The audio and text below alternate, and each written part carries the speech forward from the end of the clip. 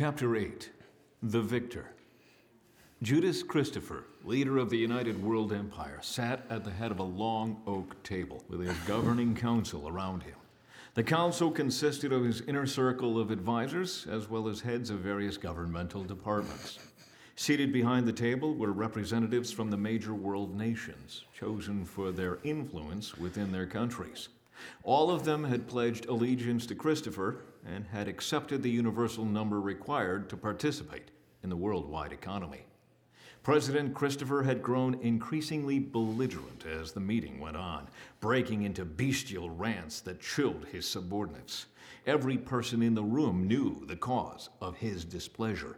He was smarting from the defeat of the armies he'd commanded to destroy Israel. The primary targets of his verbal storm were the representatives from Russia, Iran, Egypt, and China, the axis of nations whose armies had failed him. The worst of it fell upon the Russian dignitary Alexander Ivazov, since Russia's generals had directed the campaign. "What happened?" Christopher bellowed.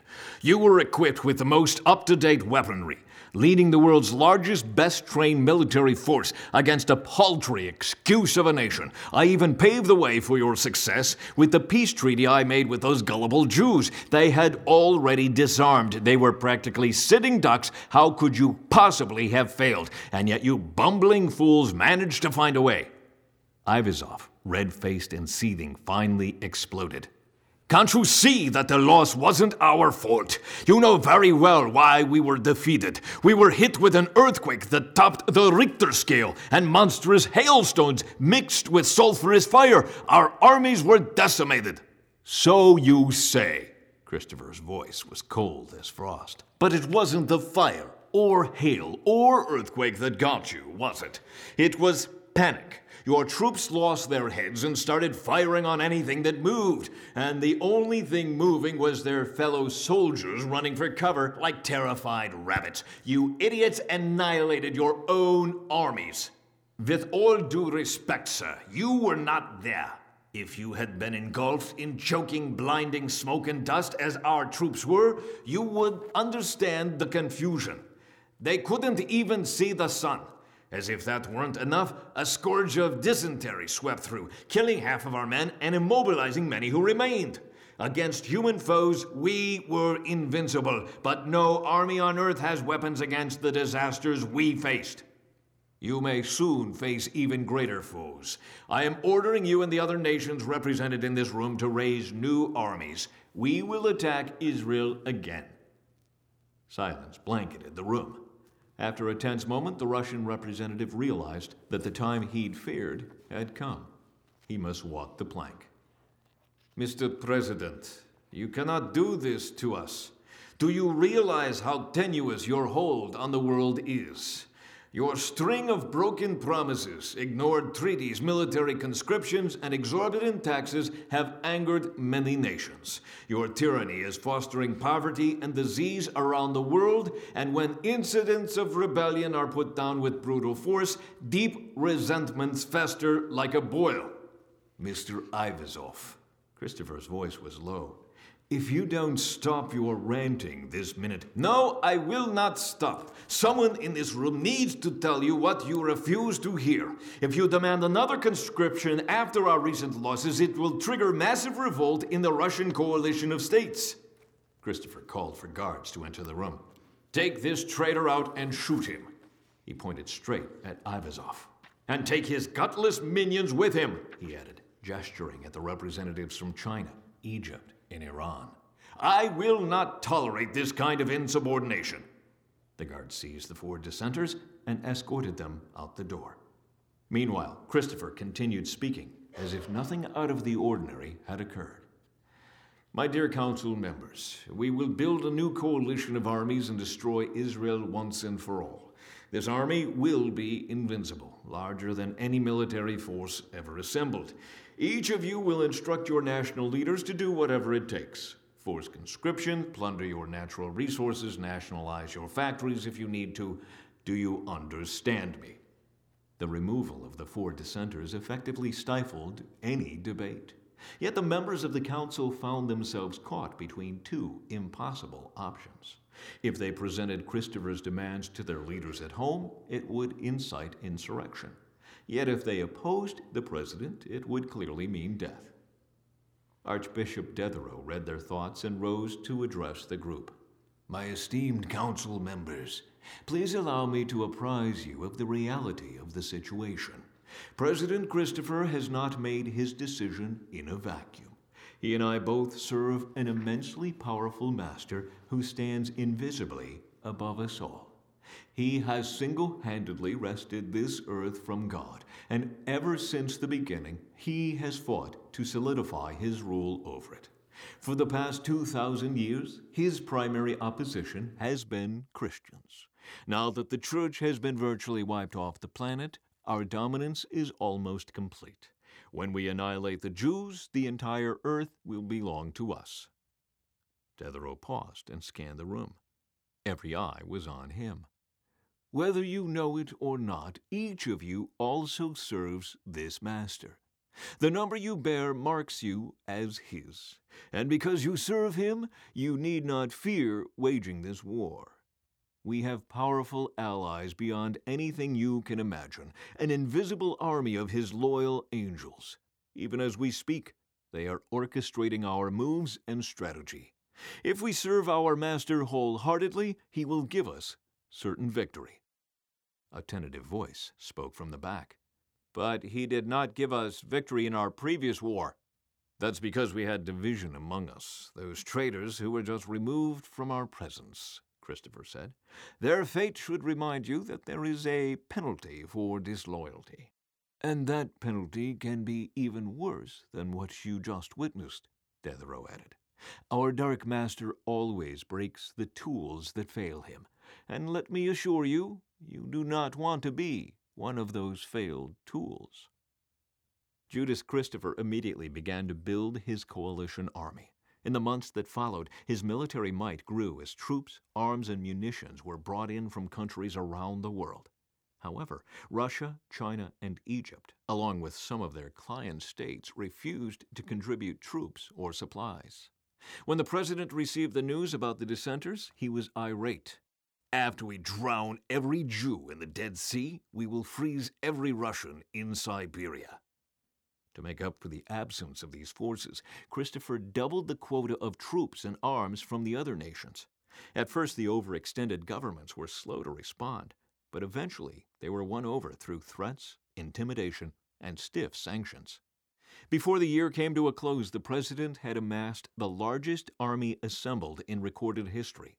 His troops numbered in the millions, backed by a state-of-the-art arsenal and staggering fleets of armored vehicles, warplanes, and naval vessels.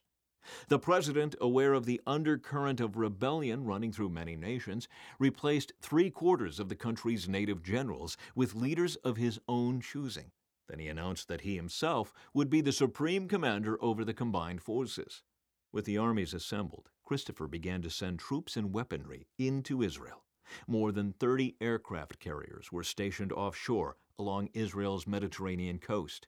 He landed his ground troops near the port cities of Haifa, Hadera, Netanya, Tel Aviv, and Ashdod, and brought in troops, tanks, rocket launchers, and heavy artillery from the east. Israeli troops met the invasions with little resistance. The beleaguered nation was vulnerable after the triple blow of ill-advised disarmament, the invasion by Russia and Egypt, and the cleanup effort after the war and the simultaneous natural disasters. It had taken Israel 7 months just to bury all the bodies. Christopher quickly captured Herzliya, a coastal city just north of Tel Aviv, and set up his operational headquarters there. He was in the war room with his generals, orchestrating their march toward Jerusalem, when a loud knock rattled the door. A Marine colonel burst in. "Sir, pardon the interruption, but we just received an urgent intelligence report." "Well, spit it out," Christopher demanded. "Russia and Egypt have rebelled. That is old news, Colonel. You'd better have a better excuse than that for disrupting this meeting." "Yes, Mr. President, there is more. Russia has been raising their own army, an enormous coalition amassed from former USSR client states. They are now marching against us from the north. Egypt and its allies have also raised coalition armies, and they are coming at us from the south." "Where are they now?" Our reports confirm that the Russian Axis is crossing the Golan Heights and pushing southward. The Egyptian coalition is encamped on the Sinai Peninsula, and they are moving north at a rapid pace. Judas Christopher slammed his fist under the table, rattling coffee cups and water glasses. "Our attack on Jerusalem will have to wait," he growled. "Cancel the air raid immediately. We need to squash these insurgents. We'll divide our armies, one to meet the Russian allies and one to meet the Egyptian coalition. But I swear by the fires of hell, we will return to Jerusalem." The generals and their staffs worked through the night, revising battle plans and communicating new orders to their field officers. The president paced around the room, fuming, barking orders, and countermanding his generals' tactics while cursing them for their incompetence. The next morning, Christopher's northern armies met the Russian allies at Tel Megiddo on the plain of Esdraelon. His southern divisions met the Egyptian coalition at the city of Beersheba at the edge of the Negev desert. With their massive air power, ground forces, and artillery, the armies could not be contained within the two narrow fronts. Soon they were clashing in scores of theaters over the entire length and breadth of Israel, from the Golan Heights in the north to the Gaza Strip in the south. As the battles raged, Christopher and his staff generals kept their eyes locked on a floor-to-ceiling monitor in the war room. A map of Israel filled the screen, displaying all the nation's cities and topographical features. Scores of bright discs the size of checkers dotted the map from top to bottom. Green dots signified Christopher's troops, yellow dots marked the Russians, and blue dots stood for Egypt and its allies. As intelligence reports came in, the dots moved electronically from one area to another. "Mr. President," the colonel burst into the room again. His face was ashen and his voice urgent. "I have terrible news, sir." "What is it?" "We've just learned that China has also raised an army, and it's twice the size of the combined armies we are now battling." "How many troops are there?" "Estimates are in the millions, but that's not the worst of it." The colonel paused. "Well, don't just stand there. Let's hear it." "They're coming at us from the northeast. They've just crossed the dry bed of the Euphrates at Ar-Raqqa. Their planes and rockets are already bombarding the Golan Heights, and their ground troops will reach the border by morning." The veins in Christopher's neck pulsed. "Why am I just now hearing this? A force that size can hardly be hidden. You should have known about this army the moment it left China. But, sir, you instructed us to focus all our attention on military movements in Israel. You can hardly expect to—" "Enough!" Christopher bellowed. He turned to his aide. "Take this man out and have him shot. I will not tolerate this kind of incompetence in my army." Turning his attention back to the map, Christopher saw a cluster of orange dots added to the map that pinpointed the location of the Chinese armies. For the next several months, the president and his military officials watched the colored dots cluster, disperse, and reassemble in a kaleidoscope of patterns as the four coalitions maneuvered in battle. Cities were lost and taken. Ground troops met head-on in deserts, woods, plains, and mountains across the entire country. As the battles raged, there wasn't a single square foot in the entire nation where the sounds of war could not be heard. The atmosphere was polluted by the roar of fighter planes, the explosion of bombs and rockets, the booms of heavy artillery, and the staccato bursts of handheld weapons. The worst sounds of all were the agonized screams of the dying and wounded, both military and civilian. The mood in Christopher's war room oscillated between euphoria and despair as Christopher and his staff watched their armies advance and retreat again and again. But slowly the advances began to outnumber the retreats, and the green dots began to dominate central Israel. The yellow, blue, and orange dots were soon relegated to the far reaches of the country. Feeling assured of victory, Christopher called a meeting of his generals at the conference table in front of the electronic screen.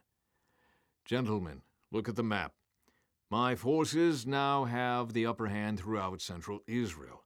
We have pushed the northern rebels back almost to Lake Tiberias, and the southern rebels have been forced to northern Sinai."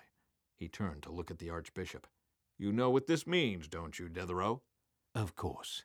It means you can now redeploy enough troops to accomplish your original goal, the final destruction of Jerusalem." "Precisely. Generals, listen to me. Take half the troops stationed between Netanya in the north and Hebron in the south and march them toward Jerusalem. Before they arrive, my Air Force and Navy planes will weaken the city with bombs.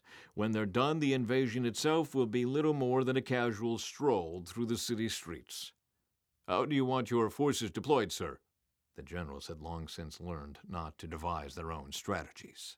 I want half of them to take Jerusalem from the north and half from the south. We will set up our field headquarters in Bethlehem, 5 miles south of the city, and launch the attack from Mount Olivet. I will direct the southern invasion myself. Once we have moved into the city, the northern forces will close in and cut off all escape routes. On reaching Bethlehem, Christopher and his generals met in an old warehouse. They could hear continual bursts of bomb shells coming from the direction of Jerusalem. "Gentlemen," the president began, his eyes flashing with glee, "tomorrow we will launch our final campaign against Jerusalem, from the very town that was once revered by Christians as the birthplace of our archenemy. Do you see the irony of it? We are about to accomplish what the ancient King Herod could not. He tried to destroy the Messiah by slaughtering all the baby boys in this city. And here we are, poised to undo everything that surviving child did by destroying the very nation he came to save." Damon Detherow laughed, baring his teeth in a grotesque grin. "It will be the end of this enemy nation that our master has tried to annihilate for centuries," gloated Christopher. "After tonight's air blitz, our ground troops will march in and plunder the city the way a child gathers Easter eggs." The next morning, President Christopher personally led his troops toward the undefended Jerusalem. Detherow usually stayed behind within the protected field camps, but on this day, Christopher insisted that the archbishop accompany him. "I want you to witness firsthand this pivotal moment in history," he said. The nighttime blitz had accomplished its purpose. Oily black smoke billowed in columns throughout the city. Christopher reached Mount Olivet and positioned his troops for the invasion. He stood on top of the mountain, savoring the moment before giving the signal to attack. In seconds, he would have the satisfaction of watching the city suffer its final blow. Suddenly, a resounding trumpet blast shattered the air. Startled, Christopher looked around for its source. When he saw his troops gaping upward in terror, he followed their gaze. The sight struck him speechless. The morning sky had pulled away like drawn curtains, revealing a mighty warrior astride a magnificent white horse. He wore a robe dipped in blood, and on his head was a crown glittering with gold and gems. He held a sword in his mouth that flashed brightly in the sun. When Christopher managed to peel his eyes away from the man, he saw an enormous army of men and women in the clouds behind him. They were robed in white, and they, too, were mounted on white horses. The entire sky from east to west was filled with masses of magnificent beings, human-like, but with faces as brilliant as lightning. The entire throng hovered expectantly, as if ready to descend. It never occurred to Christopher that his state-of-the-art armies should easily defeat the antiquated armies above him. The heavenly force was mounted on horses, which ought to have been useless against his modern weaponry. Except for the sword, an utterly outdated weapon, in the mouth of their leader, the host above was neither armed nor dressed for battle. But in that moment, Christopher could not think. He could only feel. And what he felt was abject, immobilizing fear. All at once, an angel with all the brightness of the rising sun stepped forward. In a voice that rang through the heavens, he summoned the great birds of the earth to Israel, inviting them to a bountiful feast consisting of the flesh of the fallen enemies of God. Vultures began to flock in such multitudes that they darkened the sky. They covered the entire land, alighting anywhere they could: fences, rooftops, trees, walls, communication towers, and billboards. From their perches, they hungrily scanned the armies occupying Israel, awaiting the coming slaughter. With a loud shout, the magnificent warrior and his hosts descended. Archbishop Detherow, standing beside Christopher, was the first to realize who the descending warrior was. Unable to stand, the archbishop fell on his face, wailing in terror and covering his head with his hands. Judas Christopher, now trembling violently, proceeded toward Jerusalem, urged onward by his hatred for the Jews and his fear of his master. None of his troops followed, though. Detherow, crying and mumbling hysterically, half crawled, half slithered along behind him. Suddenly, Christopher stopped short and collapsed to his knees. Directly in his path stood the towering figure of the mighty heavenly warrior mounted on his white steed. His eyes burned into Christopher's soul like a white-hot laser. Christ dismounted, took the sword formed from the words of his mouth, and gazed down at Christopher. The Antichrist crumpled to the ground beside the quaking Detherow. Then the ground began to roll with a sickening movement, like that of a storm-tossed ship. A rumble came from somewhere deep in the earth. It grew in force until Christopher, feeling as if his head would split, clapped his hands over his ears. Just when the noise became unbearable, Mount Olivet cracked apart at its peak. Then a gap opened into a crumbling chasm all the way from Jerusalem to Jericho. In the next moment, white-clad beings seized Christopher and Detherow and hurled them screaming into the chasm. Their shrieks ceased abruptly when a thunderous belch issued from the pit, followed by billows of black, rancid smoke. Christ, with sword still in hand, remounted his steed and forged into the thick of Christopher's troops, swinging his deadly weapon in sweeping arcs. As the armies fell before him, he rode on, slashing tanks, transport vehicles, artillery, and entire military installations. In his wake, he left heaps of twisted steel, crumbled bricks, and splintered planks. He swept the sword upward, and warplanes burst into flame before crashing to the earth. Once Christopher's armies were decimated, Christ galloped toward the other battlefronts. Before the sun set, the combatants on all the battlefields of Israel lay dead, strewn across the landscape in mammoth heaps. Blood flowed like rivers through dry gullies and formed crimson pools in low-lying fields. The horde of ravenous birds had already begun their grisly feast. The throngs of angels ascended back into heaven as Christ returned victorious to Mount Olivet. The joyous, white-robed saints gathered around him and lined the road before him, paving the way from the mountain to Jerusalem's Zion Gate with a thick carpet of palm fronds. The air rang with joyful shouts as Christ made his second triumphal entry into his holy city. This time not mounted on a humble donkey colt, but on a great white horse, and this time he was not there to suffer, but to rule. The scripture behind the story. In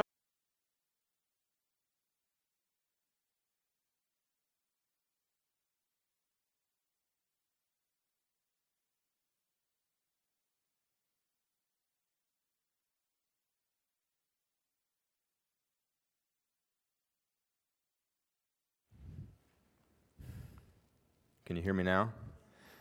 Hey, Matt, I think the battery's about dead, so if you want to grab some batteries, I don't know if it'll last the whole time, but we have a lot of scripture to read. And before I get to it, though, I did get a note that someone has left their lights on, Ford Escape, with the Harvest Christian Academy sticker on it. If your inside lights are on, so if that's you, you might want to make your way out there. All right.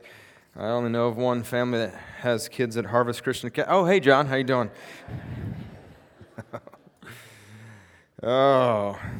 Anyways, I don't know where to go from here. We have a lot of scripture. That's what I was saying to read. And so I went ahead and got them on the screen for us because I did not think that you would be able to turn quickly enough. How many of you remember when you used to go to Sunday school and have the sword drills? Anybody expert at sword drills? All right. We could do that, I guess, if we wanted to. That'd be fun. I hate to ask this question. Anybody ever cheat while you were doing sword drills? Got one? Do I hear two? Two? All right. I only ask because I assumed some of you would. I would never stoop so low. So that was pretty bad. Never mind. All right. So let's turn to Revelations 19, and we'll go ahead and read Revelations 19 and really go through most of what we listened to tonight is found in Revelation 19. And then, like I said, we'll have a lot of scripture we'll run through your outline. As you turn there, also got a message this evening to pray for. If you know Ralph and Becky Doan. Becky Doan is put on hospice today, so many of you will know them from a long time ago. They were missionaries in Hong Kong. Is that where they were? They've been back in Texas for a long time, but she's been on hospice recently. So pray for them and their children and obviously for her husband. Revelations 19, starting in verse 11. Now I saw heaven opened, and behold, a white horse, and he who sat on him was called Faithful and True, and in righteousness he judges and makes war. His eyes were like a flame of fire, and on his head were many crowns. He had a name written that no one knew except himself. He was clothed with a robe dipped in blood, and his name is called the Word of God. And the armies in heaven, clothed in fine linen, white and clean, followed him on his white horses. Oh, yeah, they're the double A. Sorry, I forgot to tell you on your way out. I was wondering what you were going to show up with. All right. His eyes, I think we're in verse 12. Is that where we're at? No. 15, thank you. Now, out of his mouth goes a sharp sword, that with it he should strike the nations, and he himself will rule them with a wrought iron. He himself treads the winepresses of the fierceness and wrath of Almighty God. And he has on his robe and on his thigh a name written, King of Kings and Lord of Lords. Verse 17, Then I saw an angel standing in the sun, and he cried with a loud voice, saying to all the birds that fly in the midst of the heaven, Come and gather together for the supper of the great God, that you may eat the flesh of kings, the flesh of captains, the flesh of mighty men, the flesh of horses, and those who sit on them, and the flesh of all the people, free and slave, both small and great. It's a gruesome picture there he's depicting in it. Verse 19, And I saw the beast, the kings of the earth, and this would be reference, if you've been walking through this with this beast here, is the beast of the seas, or the Antichrist. So verse 19 again, And I saw the beast, the kings of the earth, and the armies gathered together to make war against him who sat on the horse and against his army. Then the beast was captured, and with him the false prophet. So again there, the first verse 20 there mentions the beast again as the beast of the seas, and then it mentions the false prophet, which, as we were going through the study, was termed as the beast of the earth. So the false prophet who worked signs in his presence, by which he deceived those who received the mark of the beast, those who worshipped his image, these two were cast alive in a lake of fire burning with brimstone. And the rest were killed with the sword which proceeded from the mouth of him who sat on the horse, and all the birds were filled with their flesh. And so as we walk through this, of course, one of the things we've talked a lot about, the reason to study Revelation. There's a lot of reasons to study, and as I mentioned, some of you who've been anxious to be here every Wednesday night and be a part of it. There's some of you I know that you can't get enough of end time studies, and there's some of you in here that are like, when is this series ever going to end? All right, and I would probably be more to this person that says, when is this series ever going to end? Right, and that's pretty bad if you're the one teaching it. But anyways, one of the reasons to study the book of the Revelations is it's encouraging. It's a reminder that God is in control, and that even though your world oftentimes, I'm sure, seems chaotic. And if you look in the world today, our world is very chaotic, isn't it? And the truth is, if you are a student of Scripture, then you realize that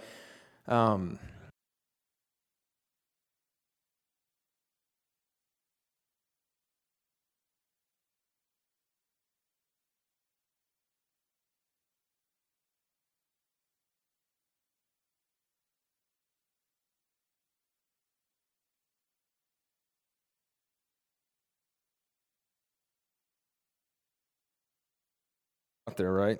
All right, here we go. And so to think that we shouldn't be surprised that the world is in a mess, because that's what the Bible says is going to happen, right? Things are going to grow worse and worse, right? And so when we think about the end time here, and specifically we're talking about here in Revelation 19, when Jesus had his second coming, So sometimes there's some confusion on, so the first coming obviously is what we're about to celebrate at Christmas, and he came to the earth, and he became flesh and dwelt among us as it was prophesied. The second coming then is not to be confused with the rapture. And so what we believe Scripture teaches is that the rapture is the next event on the calendar, the end times calendar. That's the next event. And so that's what's described there in Thessalonians when those believers who are still left on the earth will be caught up in the clouds to meet him in the air. And so we will meet the Lord in the air. So technically will not be his second coming because we're going to him. And so the second coming, is what we're looking at today. And when he comes the second time, so on your, kind of a little ahead of myself, but on your paper on the back there, it kind of has the two side by side, the first coming of Christ and then also the second coming of Christ. And so sometimes it's confusing to think, so we're now waiting for the rapture. The rapture, when it takes place, will begin what's known as the 7-year period of tribulation. 3.5 years of peace that, as you've been in this study, we've kind of walked through that. And then after that 3.5 years of peace, then we're going to have utter chaos, right? And that's this when World War III, or if there's not a World War III before this, is when Jesus comes for a second coming, and he's going to take care of everyone. And so that's kind of where we are. And so let's walk through some of these scriptures as we walk through the outline. So Revelations 19:11 says, when I saw, we just read this, but now I saw heaven open, and behold, a white horse. He who sat on him was called Faithful and True, and in righteousness he judges and makes war. And some people will, and this is really I won't get deep into these weeds here, but a big movement now with a lot of liberal theology is that if God is good, then then this can't be true. That God is going to be a just, righteous judge. And I would say the flip side is that if he is a just and righteous God, then he has to punish sin. There has to be a punishment for sin. And in fact, that's what he said in the beginning, right? When he created Adam and Eve, he said, if you sin, you shall surely what? Die. So the punishment for sin, dying without Christ, has always been there. And then another flip side of that is that if God allowed sin to continue without judging it, could we classify him as a good God? And I would say no. And so the reality is, so when we get to this point, remember what we've studied is we're 7 years into the tribulation period. We're 7 years from the rapture when he's taken the believers. But nowhere in Scripture are we promised currently what we live now in what we call the day of grace or the age of the church. Okay, we're living under the grace of God currently, and we have the ability, because of the grace of God, to have salvation. And nowhere in Scripture does it necessarily say, from where we are now until the rapture, known as the day of grace, that we're going to have a worldwide revival. When is the mention in Scripture for the next big revival? It's going to be during this tribulation period. And so you see, even the mercy of God, prior in this 7-year period, God is going to do everything he can to call people to himself. And that's what we've studied. We spent a week on the two witnesses, right? And Dave preached the message on the two witnesses. And then we talked about the 144,000 witnesses. And God's going to do everything he can. And in Scripture, the next major worldwide revival that you see that's going to take place is going to be in the tribulation period. And so God is a God of grace, but also God is a just God. And because he's a just and holy, righteous God, he has to punish sin. And that's what we're going to see. In the end, there's love does win because love is just. Okay, and I won't get any deeper into that, all right? The priority of his return, as you look on the outline, and I won't take time to read it, spend a little longer there talking than I intended, but how many times in Scripture it talks about the return of Christ. And then we read Matthew 24, verse 30. Then the sign of the Son of Man will appear in heaven, and then all the tribes of the earth will mourn, and they will see the Son of Man coming on the clouds of heaven with power and great glory. Again, different from the first appearing of Christ, right? He became lowly in the stable, humble and meek, here with power and great glory.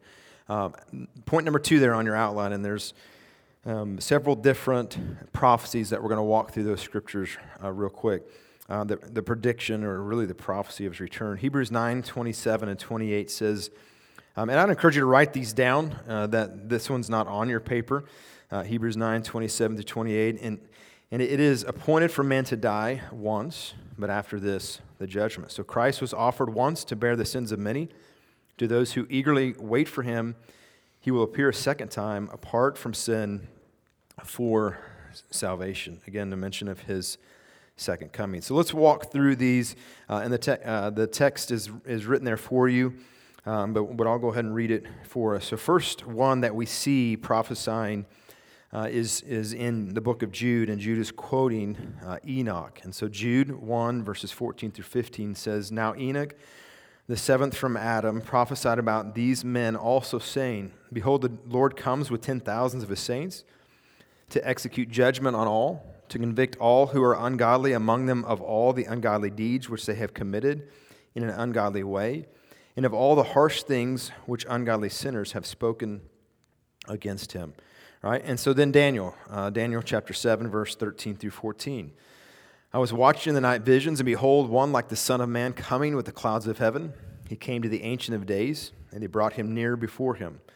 Then to him who was given dominion and glory, a kingdom, that all peoples, nations, and languages should serve him.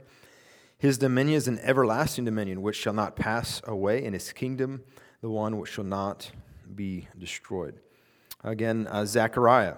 All right, Zechariah 14, verses 3 through 4. "Then the Lord will go forth and fight against those nations as he fights in the day of battle. And in that day his feet will stand on the Mount of Olives, which face Jerusalem on the east. And the Mount of Olives shall be split in two, from east to west, making a very large valley. Half of the mountain shall move toward the north, and half of it toward the south." And then Jesus, when he, what we know as the Olivet Discourse there in Matthew chapter 24, he also prophesies of his coming again. "For as the lightning comes from the east and flashes to the west, so also will the coming of the Son of Man be." And then again, in part of the same message in Matthew 24, verse 29 through 31, "Immediately after the tribulation of those days, the sun will be darkened, the moon will not give its light, the stars will fall from heaven, the powers of the heavens will be shaken. Then the sign of the Son of Man will appear in heaven, and then all the tribes of the earth will mourn, and they will see the Son of Man come in the clouds of heaven with power and great glory, and he will send his angels with a great sound of a trumpet, and they will gather together his elect from the four winds, from one end of heaven to the other." And so again, we're just walking through these. The next is angels that have prophesied. Remember in Acts chapter 1, of course, one of the most familiar verses probably is Acts chapter 1, verse 8, when they were told to go to Jerusalem and wait, and you'll be witness of me in Jerusalem, Judea, Samaria, and the uttermost parts of the earth. And then remember, they're standing there watching as Christ is ascending into heaven, and the angel appears to them in verse 11 here, Acts chapter 1, verse 11. It says, "Who also said, Men of Galilee, why do you stand gazing up into heaven? This same Jesus, who's taken up from you into heaven, will so come in like manner as you saw him go into heaven." So again, the angels prophesied there at his ascension that there will be a second coming. And then Paul also in 2 Thessalonians, and it says, "And to give you who are troubled rest with us when the Lord Jesus is revealed from heaven with his mighty angels. In flaming fire take vengeance on those who do not know God and on those who do not obey the gospel of the Lord Jesus Christ. These shall be punished with everlasting destruction from the presence of the Lord and from the glory of his power, when he comes in that day to be glorified in the saints and to be admired among all those who believe, because our testimony among you has believed." And so then also the last one I think here on your outline is John, Revelation 1:7. "Behold, he is coming with clouds. Every eye will see him, even they who pierced him. And all the tribes of the earth will mourn because of him. Even so, amen." And so the next one on your outline, number 3, the place of his return. Anybody know where that's going to be, the place of his return? Not America. Good answer. What else? Somebody said it, I think. Mount of Olives, right? All right, Zechariah 14, verse 4. "In that day his feet will stand on the Mount of Olives, which faces Jerusalem on the east. The Mount of Olives shall be split in two from east to west, making a very large valley. Half of the mountain shall move toward the north and half toward the south." We read verse 11 already, but let's read verse 12 again. This is the angel speaking. It says, "Then they returned to Jerusalem from the mount called Olivet, which is near Jerusalem, a Sabbath day journey." So where he left, he will what? Return, all right, in the same manner as the angel said. All right, and then Matthew 24, 36, "But of that day and hour no one knows, not even the angels of heaven, but my Father only." So, do we know when the Lord's return will be? Okay, according to Scripture, no, all right? So if someone tells you they do, then it's not according to Scripture, right? And so you probably shouldn't believe them, right? Can you shake your head yes at me? All right, very good. All right, the preparation of his return. Revelations 19:19, "And I saw the beasts, the kings of the earth, and their armies gathered together to make war against him who sat on the horse and against his army." And I don't know about you, but when I read the Scripture and then really actually hearing him describe all that, it makes my mind really play the imagery and to think about this battle. You know, think of all the movies that you've watched depicting all these wars and battle, and it won't even compare to the power that we see Jesus display. Does that kind of blow your mind to think about that? To think of how powerful Christ is and that he will set everything straight. And again, it brings really two things in the forefront of my mind, and that is I'm glad I'm on Jesus' side. And two is I want everyone to be on Jesus' side. You know, it's one thing for us to sit here and kind of get excited about God's going to set everything straight and everyone's going to receive justice and we're going to watch it. We're going to see his power and his glory and his might and kind of get excited about that. But really, and that's okay, but it should also stir a different emotion in us, right? That's real people that will die. And at that moment, that's it for them. It's their first and second death right at once, right? And to think that God has given us the responsibility, but also the opportunity to tell people about him. And to me, that's the greatest, I feel like, at least for me personally, the greatest benefit of studying Revelation is that it's encouraging to know I'm on the winning side, but also challenging to know that there's a lot of people that aren't, right? And according to Scripture, more that are not on the winning side than are. And he's given us, as believers, the responsibility to tell people, hadn't he? And so, again, the encouragement that we're on the winning side, but then the challenge is not everybody is. Number 5 there, the portrayal of his return. And again, a lot of these verses are what we've already read, but Revelation 19:11, "Now I saw heaven open, and behold, a white horse. He who sat on him was called Faithful and True, and in righteousness he judges and makes war." And don't you love those words, the descriptive words there, faithful and true? Have you found out for yourself? I mean, you can read it in Scripture, but have you found out for yourself that Jesus is faithful and true? And he's always been faithful to you, hasn't he? Has Christ ever let you down? No. He may not answer you like you want, I get that, but he's always faithful and true. Again, following this portrayal of his return, Revelations 19:12-13. Again, we've read it, just describing his eyes were like a flame of fire, and on his head were many crowns. He had a name written that no one knew except himself. He was clothed with a robe dipped in blood, and his name is called the Word of God. Where else do we see in Scripture Jesus called the Word of God? We're at Genesis. Where else? John, right? In the beginning was the Word, right? And the Word became flesh and dwelt among us, right? So again, a reference to specifically to Jesus as who is speaking of. And then it goes on there in your outline talking about his names. Revelations 19:16, on his thigh was written, the King of Kings and Lord of Lords. Other references here, Isaiah, can you guys read that? I don't know how big that was. All right, Isaiah 45:23.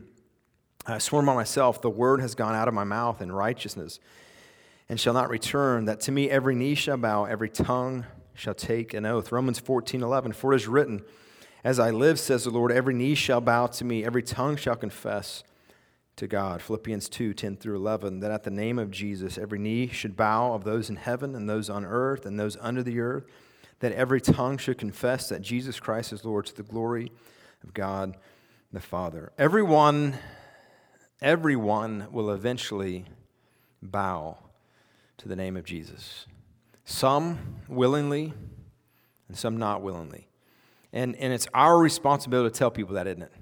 How they can willingly bow the knee to Christ. And then it goes real quickly, his eyes, Revelations 19:12, which we, again, have already read. His eyes were like a flame of fire. Revelations 1, verse 14, his head and his hair were like white wool, as white as snow, and his eyes like a flame of fire. Do you think that that will be a fierce picture when you see Jesus coming through the clouds? It's interesting, and I guess I've never really thought about it, but in this audio we listened to, the dramatization about it, thinking about that the army, Jesus has a sword on a horse, right? Like, and it mentioned in the audio here about how outdated his weaponry was, and yet the leader, the Antichrist, it didn't even fathom in his mind that, hey, I have all these missiles and state-of-the-art weaponry. Why? Because Jesus was in his presence. And Jesus is all powerful. And to think of the fear that will be on Satan and the Antichrist and the false prophet. It mentions there his crowns. Revelations 19:12. Again, we've already read that. And then Hebrews 19:22, referencing his robe.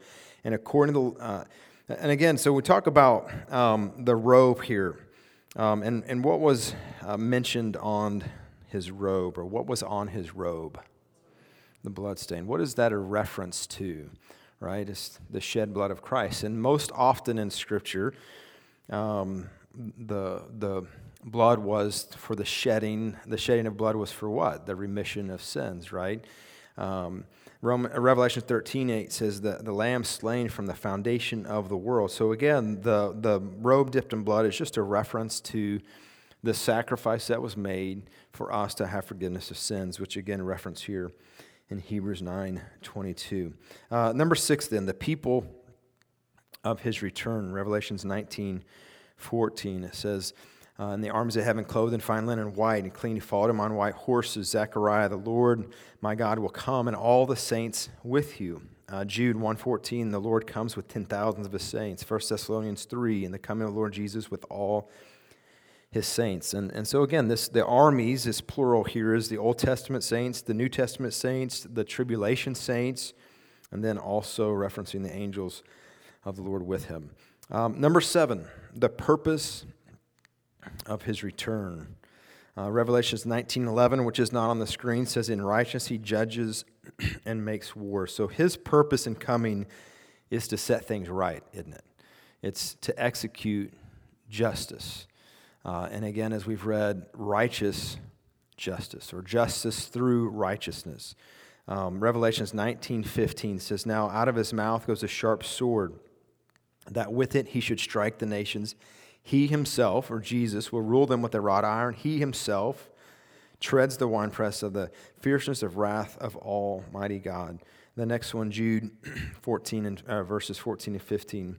Again, we read already, but let's look at verse 15 here. It says, to execute judgment on all, to convict all who are ungodly, among them of all their ungodly deeds, which they have committed in an ungodly way, and of all the harsh things which ungodly sinners have spoken against him. And so Christ will return to judge the ungodly, Can you just think of it's going to be a horrific scene, isn't it? And again, the scene, the picture of what we read in Scripture should, again, challenge us to tell people, to share the gospel.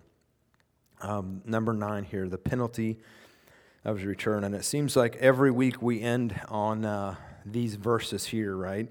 Revelations 19 through 21. Let's read 17 through 18, I guess, first. Get ahead of myself. I didn't do punishment. That's why I was ahead of myself, right? The punishment is return. Again, I think go hand in hand with the penalty. But Revelations 19, 17 through 18. Then I saw an angel stand in the sun, and he cried with a loud voice, saying to all the birds that fly in the midst of heaven, come and gather together for the supper of the great God, that you may eat the flesh of kings, the flesh of captains, the flesh of mighty men, the flesh of horses and those who sit on them, and the flesh of all people, free and slave, both small and great. Verse 21, and the rest were killed with a sword, which proceeded from the mouth of him who sat on the horse, and all the birds were filled with their flesh. Again, a pretty gruesome picture, isn't it? Revelations 19 through 21. And I saw the beast, the kings of the earth, the armies gathered together to make war against him who sat on the horse and against his army. Then the beast was captured, and with him the false prophet who worked signs in his presence, by which he deceived those who received the mark of the beast and those who worshipped his image. These two were cast alive in a lake of fire, burning with brimstone, and the rest were killed with a sword which proceeded from the mouth of him who sat on the horse, and all the birds were filled with their flesh. Again, just the power of God should put fear in us, shouldn't it? To know that God one day, at the second coming of Christ, will judge the earth. And I'm thankful that as a believer in Christ, that I don't face that. And that should not, again, we've seen like over and over, we go over this, and to me, again, it's one of the greatest reasons to study the book of Revelation is that it should challenge me to share my faith.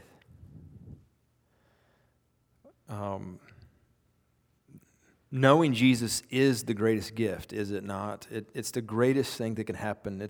I assume you'll all agree, it's the greatest thing that ever happened in your life. The moment you surrender your life to Christ and you knew that you had salvation. And yet, it still blows my mind in my own life how I can, when I think of the moment I finally gave my life to Christ, if I allow myself to think on it and dwell on it, it always brings emotions into my life of thankfulness and joy. And yet, I'm not sure why in my own life it doesn't push me to do more. Because it should. The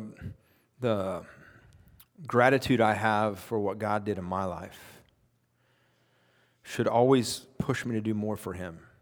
Shouldn't it? And yet, I'm not sure why. And I can't answer for you, because I can't really answer it for myself. Why does it not push me to do more for Him? Because it should. Would you just close your eyes for a moment before we're dismissed? And I want you just to wrestle with that question. I'm tired of wrestling with it. I'll throw it to you, right? Wrestle with that question, that thought. How can I be so filled with emotion and gratitude? I hope you are anyways. I'm assuming this. When I think of my salvation. And yet, how can that emotion not move me to tell people? That doesn't seem possible. Just take a minute to pray about it.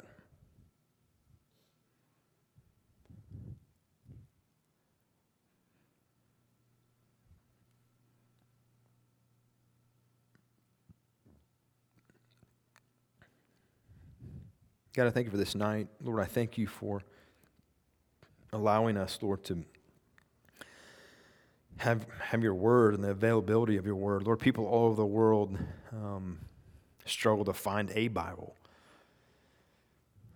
And Lord, we have them on our phones and our iPads, our computers, and in print, and probably 10 at home. And so we thank you that we have access to your word, and Lord, that we have access to the gospel.